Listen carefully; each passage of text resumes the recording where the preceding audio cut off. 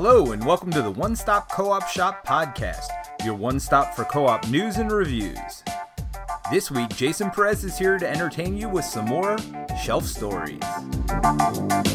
Yo, my peoples, what's up? Welcome to Shelf Stories, the channel that tells tales from games, books, and life. I am your host, Jason. Thank you so much for stopping by. Also, the One Stop Co-op Shop podcast. We are going big time gaming talk here today. I am one of the biggest Pandemic fans that you'll ever meet. You'll see my wall in the background if you're watching the video show. Pandemic all over the place. It is always my pleasure to meet somebody who is just as big a Pandemic fan as I am. They reached out to me and they wanted to talk about just have a whole chat about it and rank all the Pandemics. I did this a couple of years ago, but this was 4 or 5 releases ago. So it's always good to keep this kind of things updated and fresh. And I'm always want to welcome chats about Pandemic game system. He is from Amass Games. Go ahead and check out his YouTube channel. We'll have a link to that in the show notes below. He is Simon Lavender from across the pond. Welcome to the show. Hi there, Jason. Thanks so much for having me. Yes, and welcome back everyone who saw me on the stream with Steve previously. Yes, big fan, obviously, of co-ops and specifically of the Pandemic series. It took a while to get to a certain number. I won't tell you exactly how many we're up to that we're going to be comparing today presently. But yes, very much to finally get that last nugget in place to ensure that I could reach out and ensure it was Jason that I am comparing my list with. And it's very hot. It is the summer over here in the UK as well. And it is in Fahrenheit. So now you guys over across the pond in your direction, it's like 120 plus, and it's rather hot wearing clothing right now, especially in the UK when we don't tend to have air conditioning. So yeah, it's very hot. I'm upstairs and hopefully we'll get through this. But obviously, this has been recorded during kind of the COVID pandemic going ahead. So all respect to everyone out there, and hopefully you will enjoy this list. If Simon actually melts during the stream, you will know why. It is so hot. And I'm pretty blessed. It's only like in a Fahrenheit 70s, which I guess would be like 20 Celsius or something like that. Yeah. It's actually really nice. Over here, I feel really bad for the American South. I feel really bad for parts of Europe. They're just like struggling right now, but it is worth it because we are talking about our this is my favorite game. Like the Pandemic system game is my #1 game of all games. Do you share in that, or is that what does the Pandemic in general locate for you? Sure. So as Steve, for those who have seen my stream of that, basically I was talking to you about how much I do play co-op games. I've played over 265 co-ops to date, reviewed over 2,000 games in total. And in terms of games I've played multiple times, which are co-ops, there's over 45 games I've played over 25 times. And there are a number of Pandemics in there. There is, well, obviously, we're talking about the base game of Pandemic. We're going to be talking about the various other types of iteration. We won't be talking about the expansions necessarily, but we will be talking about them maybe a little bit up front. But there is one legacy system I've played through more than once, and that's going to be going again and again. So yes, I do highly rate it. I will be giving you my ratings overall. My average rating for any board game, which is relatively harsh, Stephen Bonicore thinks, is around 6.35. And only one of the Pandemic titles I give below that. So yes. That shows you how much I do very much enjoy Pandemic as an idea, as a mechanism, as a game, as an experience. And I think the duration plays a great part of it, as well as the difficulty levels, obviously easy, medium, hard, which I'll be talking to you again as we talk about the various titles. Very few of my Pandemics rate below 7, just to give you some context. Equally, okay. Yeah. So I have 13 products listed here. Simon has a few more, so we're going to let Simon go. I think he went 16 deep, right? So we haven't included expansions. I think we might talk about them briefly, but I know you have more experience with expansions than I do in particular. There's only one that I've actually rated class as an expansion, but that's partly because of how to play the game, which we'll talk about when we get onto that position. The novel we're not talking about, but I have read the novel, say played the novel, and it's very much like Pandemic. It's very fun. You have a researcher, you have a dispatcher, you have the medic, you have the quarantine specialist. You are literally almost handing cards to each other, which is very cool how they've done that. So very enjoyed that. But speaking about number 15, which will, I'm sure, be in Jason's list, because I'm seeing obviously some games behind him there, is a game which it wasn't terrible. I preferred Fuse. It's the only game I'm giving a 6 out of 10 to. It might have been experience, and that is Rapid Response. Mm-hmm. So any views on that currently before we move on? Or well, you can go ahead and explain yours, and then when I get to the Rapid Response is on my list, but okay. So we'll get to that when we nice. So your 15 is Rapid Response. And then number 14 is a 7 out of 10. So we're starting off now above my average. And it's an okay dice game in Pandemic series. It's 7 out of 10. I generally go a bit more deep into my decimals, but I won't initially. And that is The Cure. Sure. Okay. So in at 13, as the host, do you want to start? I'll start it off. All right, so my number 13. So we're going 13-1 over here, and we'll obviously is going to be overlap because we're reading the same things, but we're going to surprise each other a little bit. So my number 13 is Pandemic Contagion, and that is number 13 with a bullet. That is the it actually came out really early. They didn't know what they had with Pandemic, like they didn't know that it was the co-op-ness of Pandemic that was popular. So like Contagion was like, okay, well, Pandemic's a popular brand, so we're going to release branded games in this Pandemic system, and they release it. It's this kind of competitive area control thing where you're trying to infect the world, and it's a fine game. It's a perfectly cromulent game. I'm not going to say it's like bad or anything. If someone lays it down, it's like, all right, well, it works. Not something I'm going to draw. Not something I'm going to seek out. The theme obviously is not something that resonates with me like really hard, and really it's because the theme is so difficult. Like as a game itself, this area control kind of like putting cubes on cards type thing, it's not bad. It's just that's not why I play Pandemic. So Pandemic Contagion 13 with a bullet. Okay, cool. So in terms of us talking about our lists in advance, I know there was something that we're curious to maybe discuss, and you kind of eye-rolled, and I was like, now let's see if we can do it straight into the video and see how we get proper, cool first-time reactions. Now, there's a game very like Plague Inc., and it is my 13. It's a good entry. It's 7 out of 10 for me, and it's also Contagion. Right. I'll cross over already. So I'm not sure if that's a good or a bad thing. It could be a bad thing in the sense that obviously lots of people agree, maybe with us about, I don't know. But the fact that we started with 13 as an overlap, I think is quite interesting how great minds think alike, perhaps. Right. Obviously, Divergence is great. Although I'm a little, I had to bite my tongue a little bit about Pandemic the dice game. The fact that it's still there should tell you that's a little bit higher on my list. But so it's not going to be a perfect kumbaya. But yeah, it's not. It's a solid game. It's not why people engage with the system. And the fact that they never followed up on it, there's no further Contagions. They never made any other competitive Pandemics after this to tell you everything you need to know. But having said that, give it a shot. It's not terrible. So whatever. No, exactly. All right. So my number. Sorry, still your 7. Yeah, you still gave it at least a 7 out of 10. Oh, Contagion? No, Contagion's like a okay. It's like a 5.5. Okay, rounding. Okay. 6. I get a 6. 6 will be fine. Okay, so my next one is 6.5. You mentioned it, Rapid Response. It's here somewhere. Is it here somewhere? It's somewhere. Maybe not. It's up there. It's right up there. I'm not gonna hold on. Wait a minute. Take my word for people. It's in there somewhere. Pandemic Rapid Response. Yes, Simon mentioned that it is real time, kind of Fuse and Flatline from King Klinko, that the same designer. Again, not terrible. Real time isn't a necessary draw for me, so that's fine. But I think the thing that bothered me about this Pandemic is that there's a mechanism, right? Like when you do Pandemic, there's always a push-pull. Like you do the short-term crisis and then long-term, have to cure the cures and everything. And that's exciting in base Pandemics. So like you're doing a disease, you're going all over around the world and all kind of stuff. In Rapid Response, the short-term thing you have to deal with this thing called waste. And so like you're rolling dice, and waste is something that you just kind of generate along the way that kind of mucks up your dice rolls. And you put them in a separate place, like a waste bin, and then you deal with it and you move on. I just don't find that exciting at all. And it felt very mechanical. It felt like it was trying to solve a design problem as opposed to like kind of doing something really exciting and forward looking. So it's like, if I'm going to play a dice game, like I want it to be exciting. That's the whole point of dice. Is I want that sense of like, I don't want to have to sit there managing waste. That mechanically, thematically, just utterly took it away from me. So I still own it because they got me.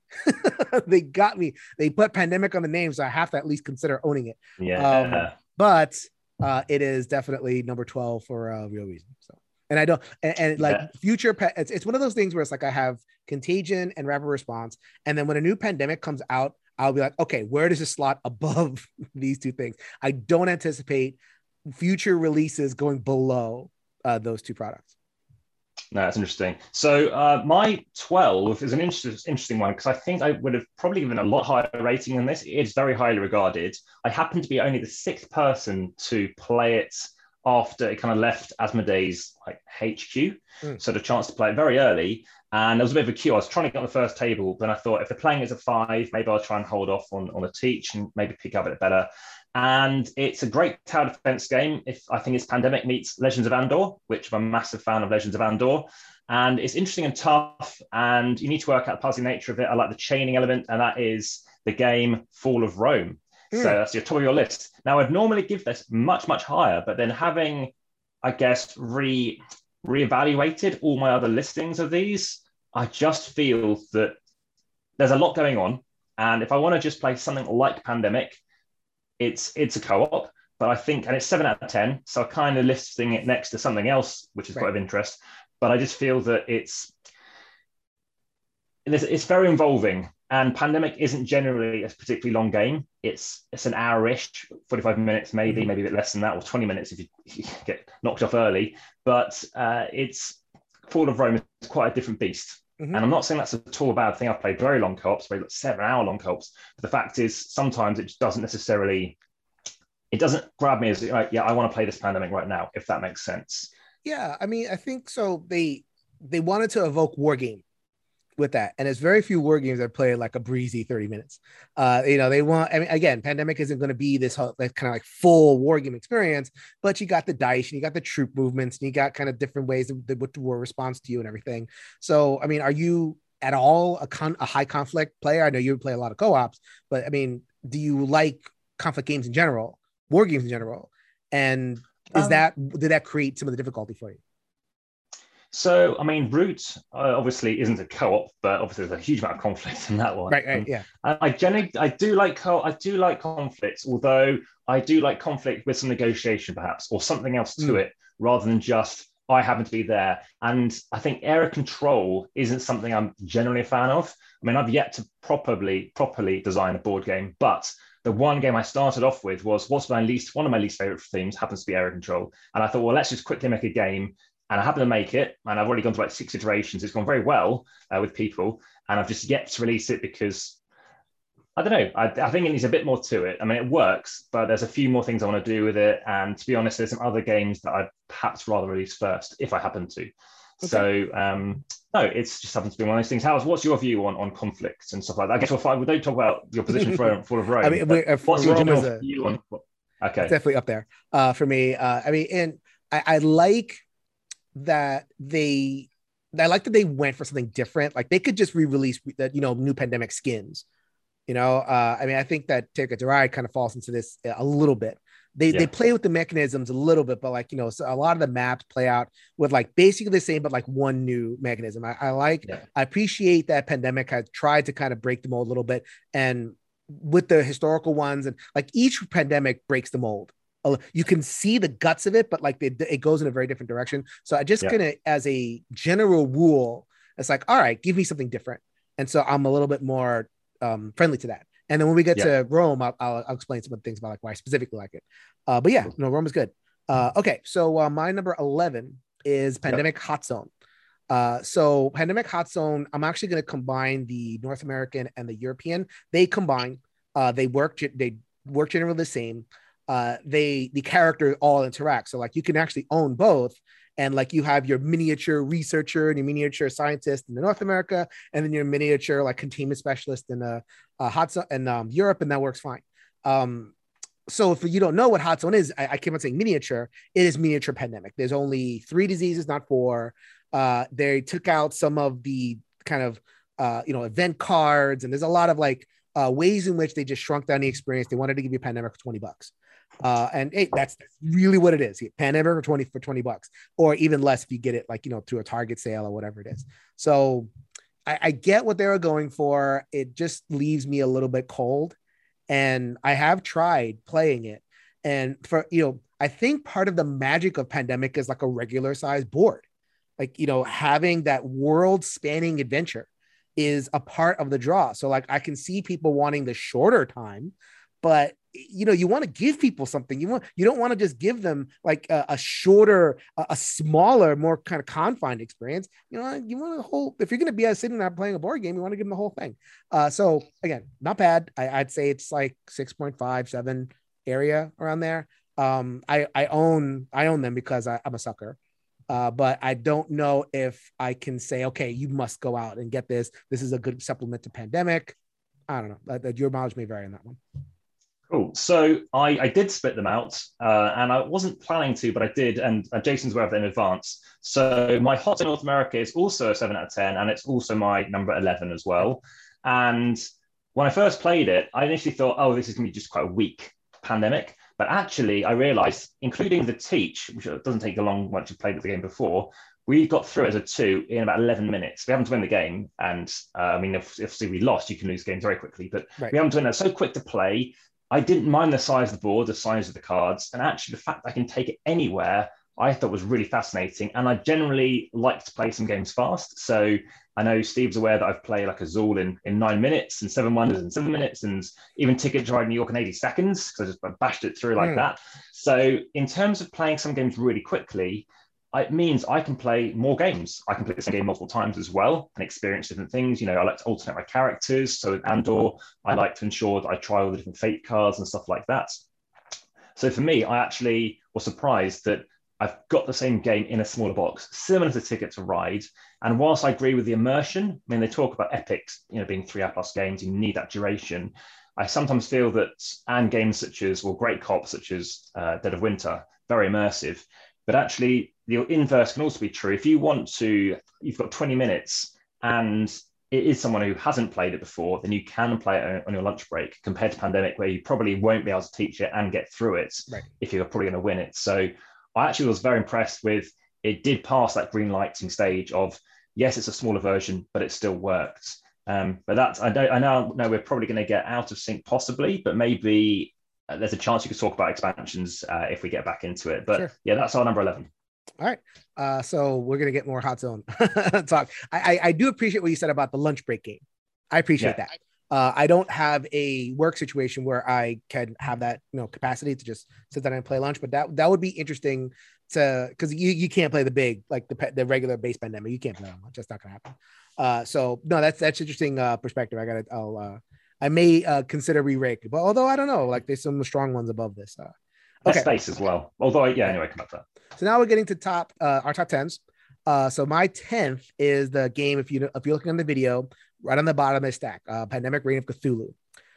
So that's 7 out of 10 for me. And I think it's Pandemic and it's pretty good. I think what makes this kind of trail the pack a little bit for me is what they meant, right? They wanted this to be a shorter, punchier, a swingier Pandemic. It's Cthulhu. So you want the monsters and you want like a feeling of unsettledness, so the game is going one way, and in like a lot of Pandemic games, you kind of get a momentum, right? But in Cthulhu, more things can happen that kind of take stuff away from you. You have giant monsters that kind of like spawn somewhere or spawn nowhere. Like, a game could really end in 7 minutes if you're not paying attention, or you can just blow through it and it's like, oh wow, that was easy. And then there's so much variance in it, and that I'm glad it's there, and I'm happy to play it. At 7 out of 10 is a good grade for me. It's just that sometimes the swinginess can be really difficult for me to handle as a game experience. So that's just kind of like right there, but it's good. Okay, cool. So my number 10 is very interesting. It's Rising Tide. So it's also that kind of trilogy, I think it is, of key rethemed pandemics, I guess. So let's talk about times throughout history, apart from Fall of Rome, and I do, by the way, Fall of Rome, I love Paolo Mori, big fan of Augustus and stuff like that, and I've got more of his games still unplayed, so I'm still can play them. The following is an 8 out of 10 though for me, Rising Tide. I found it very easy and normal. I really quite like the windmill things. I mean, being at number 10 isn't particularly high for Pandemic, but the idea of getting these pumping stations is very crucial, I think integral to making sure that you have these dams and they're filling up and you're having to pump water around. I kind of got into it. I didn't like it much. I think the more I played it, the more I enjoyed it, and the more I kind of worked out the puzzling nature of actually how you don't lose and how you then work with various different things. Some of the downsides, though, which I'm sure you're going to also be aware of, is some of the spellings of Dutch places, like with versions of Dutch Ticket Ride. It's like, where on earth are these places? And it's very unlike Ticket to Ride, where you actually have a kind of a small little map to show you where things are. It can be a bit frustrating. You get to learn a lot about Dutch geography, but it is a bit much to try and actually understand how to pronounce these things when you're trying to say who's got whatever it is, which sounds like a Cthulhu word, but we'll come on to that. Which our Dutch listeners are going to be like, well, it sounds like Cthulhu to you. Yeah. I mean, it was the first pandemic game that I had played in terms of like messing with the meta. Right, it was the first pandemic game because so Iberia came out and it was kind of pandemic-y, right? They did some changes, but very recognizable the system. Rising Tide was the first one where I was like, okay, you're not dealing with disease anymore. You're dealing with water. And the cubes are, they fulfill the function of disease, but now they're water and they act like water. So they're not going to just like appear in random places. They're going to flow from the inside. And so I'll say more about that. But in terms of kind of breaking expectations, I really appreciated that Rising Tide. They gave me something very different and very unexpected. Then I'll talk about like how much I received that in a little bit. So that was number 10. That was number 10. Yep. All right. I know. And lastly, I guess in terms of Rising Tide, it's sometimes harder to predict where things are going. Like when you see pandemic cubes, like, boom, I need to deal with Chicago, whatever it might be. It's slightly harder. Sometimes it's like, do you know what? I can let that go for a while because it just works a bit differently, but it's a bit harder to plan out. I'm not saying people don't spot that, but it's interesting anyway. All right. So my number 9, our first disagreement. We're going 8 and above now. So we got through the stuff that I would be happy to play, but whatever. Here now I'm excited to play. So it is my number 9 is Pandemic: The Cure. So I combine that with the Experimental Meds expansion. So I rarely play Pandemic: The Cure without, unless I'm playing with total newbies. So I mean, I like the dice. I like the. I have definitely struggled to introduce the board game to people, but had more success with the dice game. I think on some level, people understand the dice, especially if you're not a regular hobby gamer. If you're a hobby gamer, it's whatever. But like if you're not, and I've introduced it to people who are not, and I introduced it. I'm a psychotherapist, so I've actually played this game in therapy with people. Just explore the headspace of disease and all that kind of stuff. They like the dice. They understood the dice. They understood like the rolling and constantly flowing in dice and everything. And it gives you that pandemic flavor. It does the short-term, long-term thing pretty well. Can you lose? Yes. Can you lose unfairly? Yes, because you have too many biohazards. Some people have a problem with that. But I think the game is quick enough to where like losses, you could just kind of shuffle again and go. And the game does do some mitigation things, so you're not like completely hosed. So I just think it's a really solid package. Like I can understand like your perspective, like why it didn't hit for you, but because I'm thinking about it in terms of like how useful it has been for me, rather than like, am I going to play a Pandemic for myself? I will not. Like if I had this whole pile, open to me, I'm not choosing the Cure first. That is not happening. But in terms of its uses and the way that I've been able to use it with other people, then I really appreciate it. So Pandemic: The Cure is my number 9. So in terms of my view on the Cure, yes, I do agree with the idea of dice, and they're very, I think, tactile, easy to read. Obviously, you don't have to worry about cards and the orientation of them and what's written on the rest of the card. Obviously, you can then roll them. You can quickly see what you're doing with them. And I can see how the experience lends itself very well to what your enjoyment you've got out of playing the Cure. And similar to when you go traveling, perhaps, or whatever you might be doing, but ultimately the experience you're getting out of feeding off those other people is very strong, and obviously what you can decide how you enjoy the board game. So in terms of my number 9, it's again, you've already mentioned, it's very highly swingy. It is Cthulhu. I found nearly all the Cthulhu games are very swingy. This one, thankfully, not as much as some others. I've played Arkham Horror, played the card game, etc. Eldritch Horror I still very much want to play. But for me, I did give it an 8 out of 10. It's gone up a few times, actually, for me. I think Cthulhu. It is found it very easy on easy and on normal mode, though, which isn't a bad thing. Of course, similar to, I guess, Rising Tide, you do need to be familiar with your locations, Dulwich, etc. But the idea of chasing is quite a nice idea, an idea that you can shoot things in a way. I think that's quite cool. And it's a game that, well, when they see the idea of Cthulhu, all right, sure, I'll play that. And suddenly it's quite this puzzly game where you're moving around. it might trip people up, but equally, I think it does work quite effectively. So that's my number 9. We both tick those off now. All right. So, I mean, I think we generally agree on some of the stuff that goes on in the, and it's like consensus, right? I mean, I think that if you look at the trend line of Pandemic releases, so it's like, okay, if Cthulhu was this thing, we would have seen like expansions for Cthulhu or reiterations of Cthulhu, but it's like, I think it's there and it's fine. Yeah. People move on and I like use the different systems for Cthulhu. So now we're gonna get into and none of us have mentioned Legacy, so I imagine that Legacy is gonna be like pretty high on the list for both of us. Okay, so my number 8 is Pandemic Iberia, which makes some people mad because when people say like, okay, Pandemic, something else, the first one they usually mention is Iberia. And I'm going off of the solo games list. So the solo games, Iberia is actually pretty highly ranked, relative to the other pandemics. I know why the Iberia works for people. Like it's in the historical game, and it has this innovative thing where you're building railroad tracks. And at the beginning, you can't really go anywhere, but by the end, you're flying around. And it is very satisfying to be able to kind of like build towards mobility and power. So you feel very powerful by the end of a game of Iberia. So I get that. It's just for me, I don't know. Like it just wasn't different enough. Like I'm already flying around if I just got a card in regular Pandemic. So it's like, it doesn't give me that much of a different feeling. So, I mean, obviously it's great. It's like, it's an excellent game. It's one of those things where it's like, I'm comparing excellent games. So I want to be very clear. But in terms of how I rank at these excellent games, where is Iberia a little bit of a hair short of some of the other ones?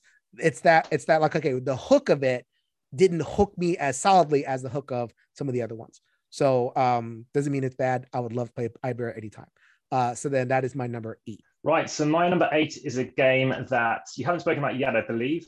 It is World of Warcraft, Wrath of the Lich King. I'll be talking to you more about my there, right there. I like it. So yeah, this is the first of only 2 that I'm showing you. I do have others, but not presently here. And yeah, Wrath of the Lich King has very spiky miniatures. It happens to be a game that is a theme I'm not really interested in necessarily. I did used to consult for Activision Blizzard, but for me, whilst it is too easy on easy mode and too easy on normal mode, the Abomination mode is ridiculously hard. You can't even complete a single quest. But it's a nice kind of challenge. The fact it's got 4 difficulty modes, not just 3. And obviously that penultimate level as well is rather worth going for. The fact you do have these side quests, I think is really cool. Yes, it does have this tower defense, which is kind of what Pandemic has anyway. But the fact it can split you up, sometimes keeps you together. It's a solo game as well. So you can 2-hand the game of Pandemic, which I never have. I never 2-handed a co-op unless it has a specific solo mode. But the fact it has a nice little thumb punch board thing that you can move along, I think it's really effective. I've played through every character. I've played through every quest and everything else too. My rating is, I think, 8.02. And yeah, because it's all about the harder modes. It's immersive. I've since watched the film, and I think because of that, I actually quite liked the film more than anticipated. So that's been my number 8. So let's go on to my number 7. Mentioned already, Pandemic Fall of Rome. Right up top, I just did a playthrough, which should be coming up on the One Stop Co-op Shop. It hasn't been released already. It'll be released pretty soon. Fall of Rome. Again, I like when Pandemic takes risks with their system. I think the system is stable enough to, like, I recognize the Pandemic guts of it, but then I vibe with the innovations and the fact that it is evoking that war game sense. And I think I like the troop movement here. Like, I like the troop movement. That's a draw for me. I think that's not a draw for others because it's a little bit more, you have to, you have lines and, they're coming from usually Central Europe and they're, all drifting towards Rome. So then you have to place cubes in this weird way where they're all connected. And, if there's a city, but there's no reinforcements next to the city, you have to kind of draw back along the line. And, I could see that being a little bit of a frustration for people. But for me, it's the absolute draw. Like, I love the idea of, and well, you'll see this in the playthrough that I did. Like, there was one faction, and there's always one faction that kind of escaped contain. And like, I just couldn't stop them from entering Rome, and they eventually entered Rome. And so like, there's 5 factions that I'm trying to like kind of beat back. the different ones. And then, the fact that I couldn't do it all, like I didn't have enough fingers for the dike that was bursting. I get that feeling every time from Pandemic. And, they implement the dice, but the dice are very forgiving. There's only one side that's a miss and everything else is exciting. So they kind of figured out a way to put in dice that feel good and are exciting, but it isn't like punishing. I just think the whole thing is great. I really do. I really enjoy Pandemic Fallen Rome. So that's my number. Yeah, I mean, I do like the chaining. Like I said, I do like Andor, and anything with the chains, you do have to keep an eye out. You do want to break those chains. You do want to be aware of the factions. And you do want to be conscious of the fact that, that person's doing really well. We need to boss on them. And sometimes it feels like, because I'm in the lead, do I really need to be bossed on? But a good point about the dice as well. I mean, the dice in World of Warcraft as well is really strong as well. And it's the first and only game, I think, which doesn't have the word pandemic in the title, which nearly sort of slipped off us even talking about it, I think.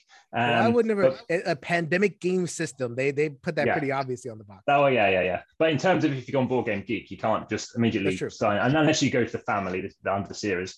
So now I know, and this has always been the case, there always has to be an underdog. And everyone has to pin. This is why board games are so opinionated. There's so many different things out there. Someone's going to like something more than others. But we are talking about a legacy one now. So, and I mean, well, yeah, it could be one position higher, but I'll come on to that later. So the reason why this one, and I'll tell you which one it is in a second, is my rating is 8.038. It's a great story. Very much enjoy it. It's the first one in the series. Ooh. And lots of people think, right, well, why is it only this low down, considering the fact that there's so much novelty going on? And whilst it is so novel and it is a legacy game, and that looks very strong, like I said, this is a very highly rated game for me. There are just other things I'll talk to you about in the other ones without obviously spoiling it for anyone who hasn't played them. But that is something that I give. And 6 is still very, very high. And I'll talk to you why I like some of the other legacy ones as well in a bit. But yeah, I think that wraps up our number 7. Yeah. That was number 7. So what I'll say about season 1, talk about innovation. I think season 1 had the story and it borrowed a lot of mechanisms from the existing expansions. So it's like, I felt like I was playing 12 games of a game that I already have with those types of expansions and some other tweaks too. It wasn't like there was some original stuff they did, but they definitely borrowed a lot. And they put in the story. So like if you were gripped by the story and you September, that whole thing that happens. Yeah, absolutely. I could see, but if you're looking for something slightly different, then I could see Pandemic 1 kind of falling off. And because I think 2 and 0 definitely went off on different directions and they were pretty exciting. So I haven't even mentioned the legacy game yet, but so they are definitely coming. I love them. Okay. So my number 6 is World of Warcraft. So we're at number 6. We're at number 6. Okay. So World of Warcraft, you mentioned it before, one-handed. It is literally the only Pandemic game that you can one-hand because it does something very different with the cards. So the cards in Pandemic, you have to collect the sets of cards. So you have to have a lot of cards available to you. So that requires, either one-handed or like there's an official solo for the basic game. And it's like, but you have to kind of maintain a separate hand of cards and switch between them. And it's like, why am I doing that? In World of Warcraft, the cards are only useful for triggering your powers. And in order to quote unquote kind of do the cures, that's the quests. The quests are, and you just do them and that's like a place you go, there's dice rolls and everything. So I just appreciate that. It's as a gamer sensibility thing, as a usability thing. I like being able to kind of put my Pandemic down, have my one hand, control my 3 characters and go. It's fun. And the game is super fun. Like you have moments of like the game does flood the zone with zombies, but it gives you powers to be able to counter the zombies. I like that. So I like when games give me like 5 zombies in a turn. It's like mid game, but then I have a power that lets me wipe out 7 if I position myself correctly. Like that too. My only hesitation with this game is that I think the quests are really boring. Like I think that going to the area and like roll, I think that's boring. I think there was room for something a little bit more innovative. Do the same thing because I like the quest. I'm a big World of Warcraft guy. I was. So I get as Joel Narub and the Nexus, and that's me. So going to the Nexus and seeing it as like a card full of numbers, roll. For me, missed opportunity. So that's my only difficulty with it. Otherwise, I was really surprised at how much I liked it. Yeah, sharing the cards, going to the same location and being able to share your cards to do it is very effective, whether it be solo or otherwise. I think, and I mentioned, I've played through all the characters, all the quests, and it's nice to combine them and just see how they work. But in terms of, I can kind of agree that the sameness of the boredom, but maybe it's all about the rush. Do you need to rush to try and complete that quest, which ideally you should, or do you need to jump out of there and deal with it? Because the longer you stay there are some negative effects. But generally speaking, you just want to get that quest done because you can't complete the major quest until the side quests are done. So yeah, that's a factor for me. And onto my 6. It's the only expansion which I've got here, only because I've kind of played it on its base game as it is kind of thing. It's the base game plus something on top, and that's On the Brink. Now, strangely, I've played the one with the fifth cure, fifth disease, and the other one, the only one I haven't played, which is the one that I think is the best, it seems, but I haven't played it yet, is the Bioterrorist. But great options. So maybe that's a chance for you if you want to just fill in this little gap. Well, we've actually done it now anyway, is we could always talk about, because otherwise we're going to get out of sync, any of the other expansions, but it probably makes more sense to us do it when we get on to our number 1 or 2 or 3, whenever we need to. But okay, I mean, we'll talk about because I didn't rate the expansions separately, so I can comment about them now. So there's 3 expansions, and I did playthroughs on the One Stop Co-op Shop. I get to advertise those things. I did an expansion for a playthrough for the On the Brink with the virulent strain, this is the 5th disease, and the mutations.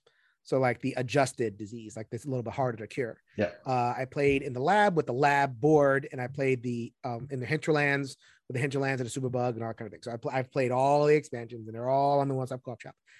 And I don't know, I think it's more of like in the aggregate thing. I like having them there. I don't know that any particular expansion, except for maybe the lab one. I think if one module stands out, it's the lab, because it's so thematic.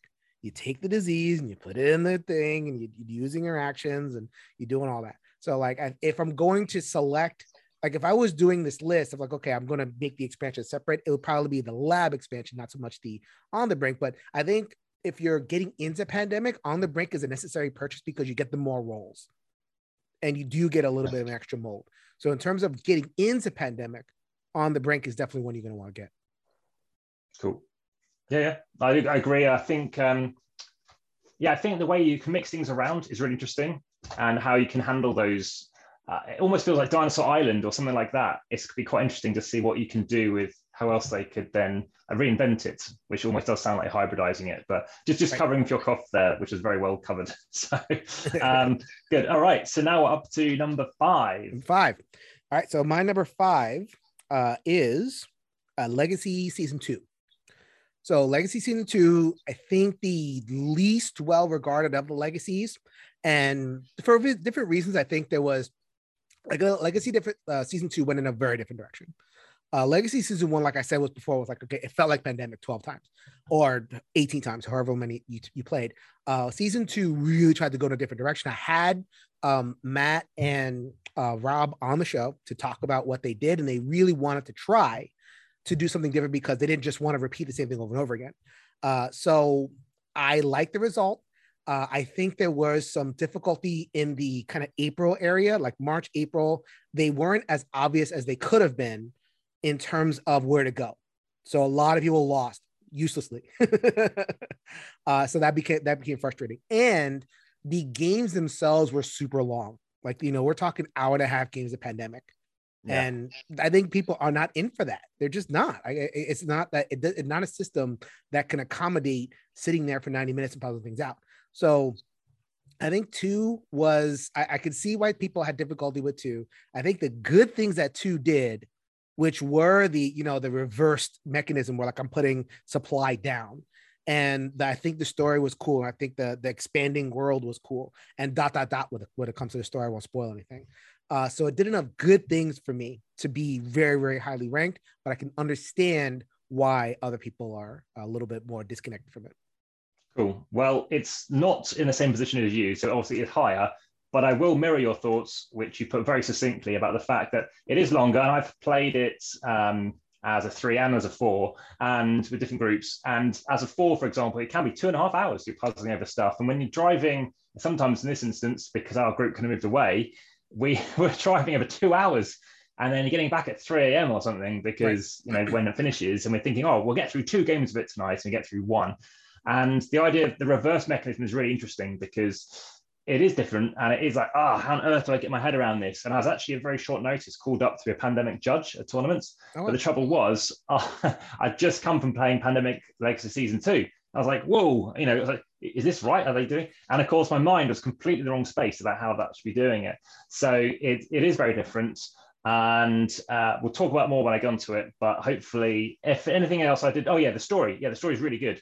Very, very varied, very much enriching as well. And I think that's like one reason why I felt Season 1 was very linear. I actually felt it didn't branch much, for example, compared to Season 2. I felt Season 2 had more of a branch to it. But we'll come back to that. So this is number 5, I believe, is actually Base Pandemic. I'm sure that's one that you've gone here too. 8.59. It wasn't always as fun, but it's solid and good. And I've enjoyed playing it on hard mode.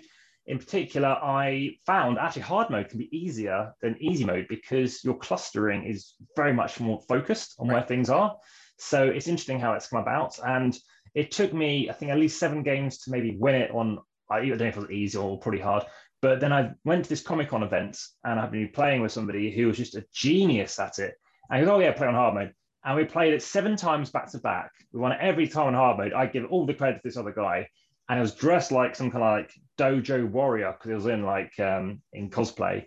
But it's just like, wow, the stuff I learned from that guy is just incredible. And yeah, no, it's just an incredible game. Obviously, it's as high as it is for me, and it's obviously even higher for you because of what it's done. It's 14 years old now, and it's fantastic. So a little more to say. I'm sure you've got a lot more to say. I'll leave it for you there. That's my number 5. My number 4 is finally, we get to it, our biggest divergence of clearly Rising Tide. So I really, really love what Rising Tide is doing. I love the water. The water is very evocative. You mentioned before the windmills. So the windmills definitely break up the rhythm. So like you get into Pandemic and there's a rhythm to it. It's like, you take your actions and you draw your cards and you put the diseases. And then if there's an epidemic, whatever. And a lot of the pandemics flow through that same rhythm. Rising Tide breaks that up with the windmills. And windmills are really important because you don't do your windmills properly. And, then they're going to, it's going to mess you up. So it's kind of reflective. I think that one of the Splotter guys helped redesign. So like, okay, we need to put more crunch in this thing. I could definitely tell that decision. And also the graphic design is difficult because it's hard to see where the different zones are because the way they drew a little bit more of a topographical map, where I think a cleaner, even if it was uglier, like a cleaner version would have been more usable. Right. So then there's a couple things that went into what made Rising Tide a little bit more difficult for people. For me, I don't know. Like I don't care. It just the fact that you think of those different spaces and the way the water acts. I just love how evocative the water is. I love the puzzle of it. I get what you're saying. Like once you kind of like, I think a lot of pandemics are that way. Like once you kind of solve it, like these are quote unquote solvable games.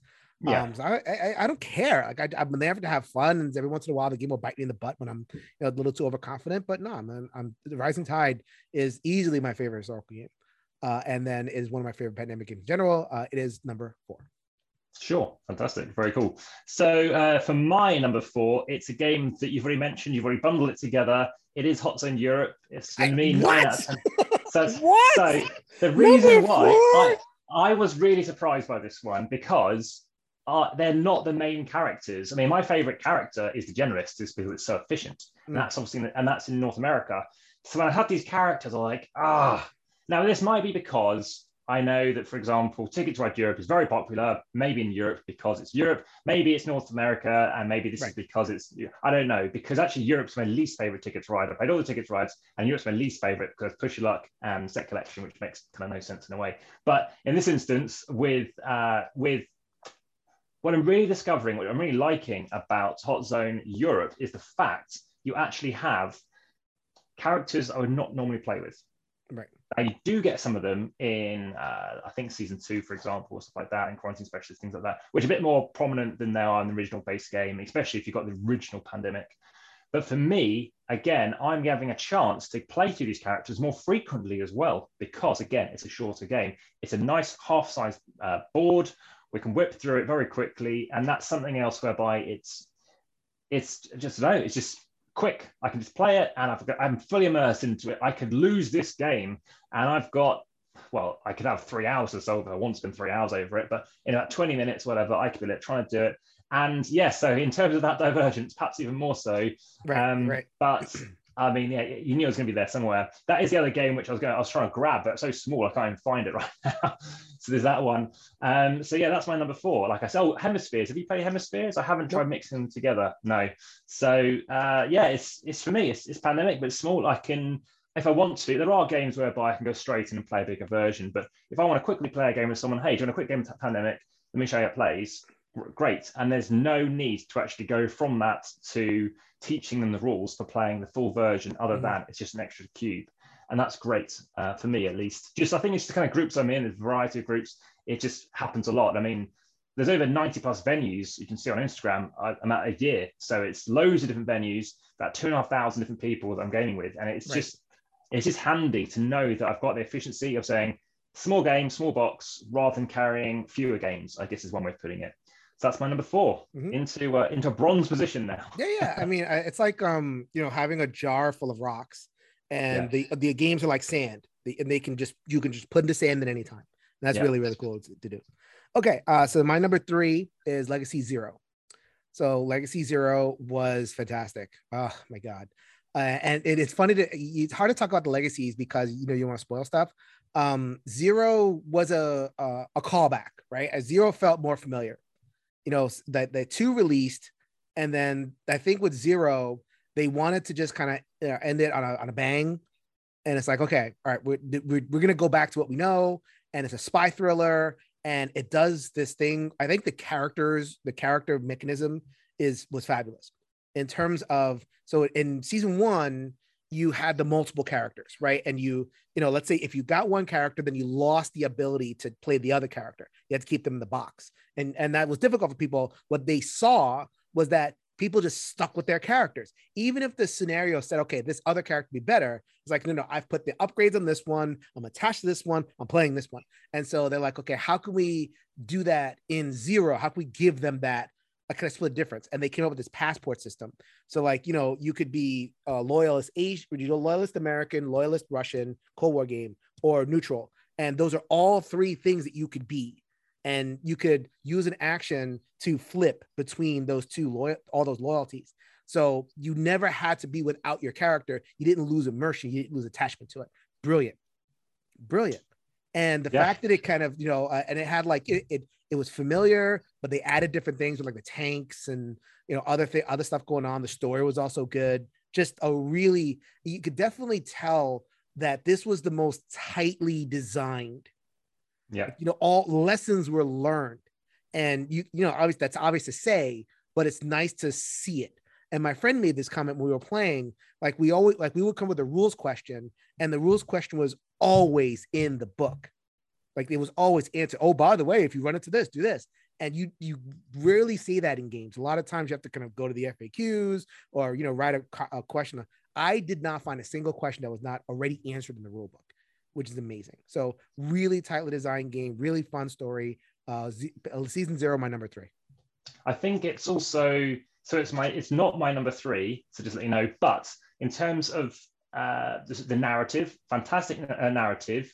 Occasionally I felt I don't know, there's bits like at the end of a chapter I might say, oh, what's going to happen to this person? And I felt, all right, well, it's foregone conclusion. I don't know what it's going to do, but it is what it is. In terms of duration, I'd say it's probably in between 2 and 1 in terms of how long each mission probably takes. I think, I know after Pandemic Legacy Season 1, they were planning to release the next one within maybe 14 to maybe 18, maybe 16 months. But then I think Z-Man said, look, we'll give you 3 years. We want you to give this a good push. Do not rush it. Have as long as you need. And that's why they led to this 3-year cycle. And I can see what you mean about the story. I like the way they kind of kept some narrative across all 3 without spoiling it. Literally, I like to only talk about what I can tell you from the back of the box. That's generally as far as I like to go with it, in terms of the story itself. So that's that. In terms of my number 3, what do we have here? It's Iberia. So it's 9.06 Wow. on hard. So on hard mode, we've never only ever played on hard mode. And the very first game of it, we're only one card away from victory. And I was the railroad dude. So yes, I very much like route building. I like the idea that you can move along. I know you can fly, I guess, because of when it was set, maybe you can't and all the rest. Mm-hmm. But it's nice to kind of see that path. Yes, that track can be a bit annoying, but it stands out. It's strangely, I would say I'd still rather play, probably unsurprisingly, my 2-in-1s first. But that's how it is. And yeah, that's my number 3. Mm-hmm. All right. So not too much surprise. So we're getting down to the nitty-gritty for number 2 and 1. My number 2 is season 1 of Legacy. So for all the reasons that I've said, I mean, it was ranked number 1 on BGG for a long time for a reason. It came out of nowhere. Like, this is awesome. Like we know Pandemic, we know this stuff.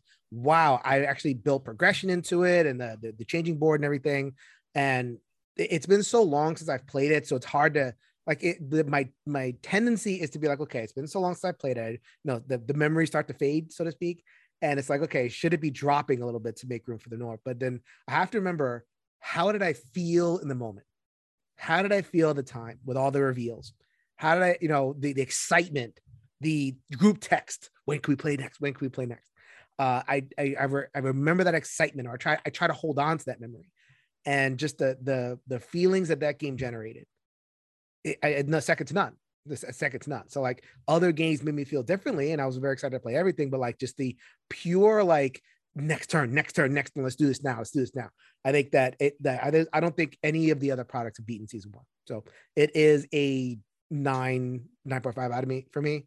So it's just amazing.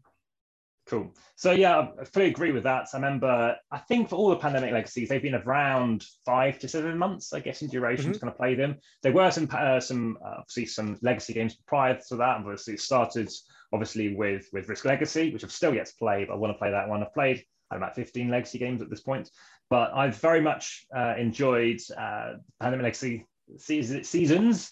And my number 2, it is season 0. So 9.7, more in depth, even more rules, deep theme, improving. And for me, it's getting better and better and better. I mean, for me, I happen to play as a 2. It's the only of the Pandemics I've played as a 2 specifically. Very enjoyable to, yes, you don't have to swap characters, but generally whichever group I've been in, we always have done. And that's been very effective.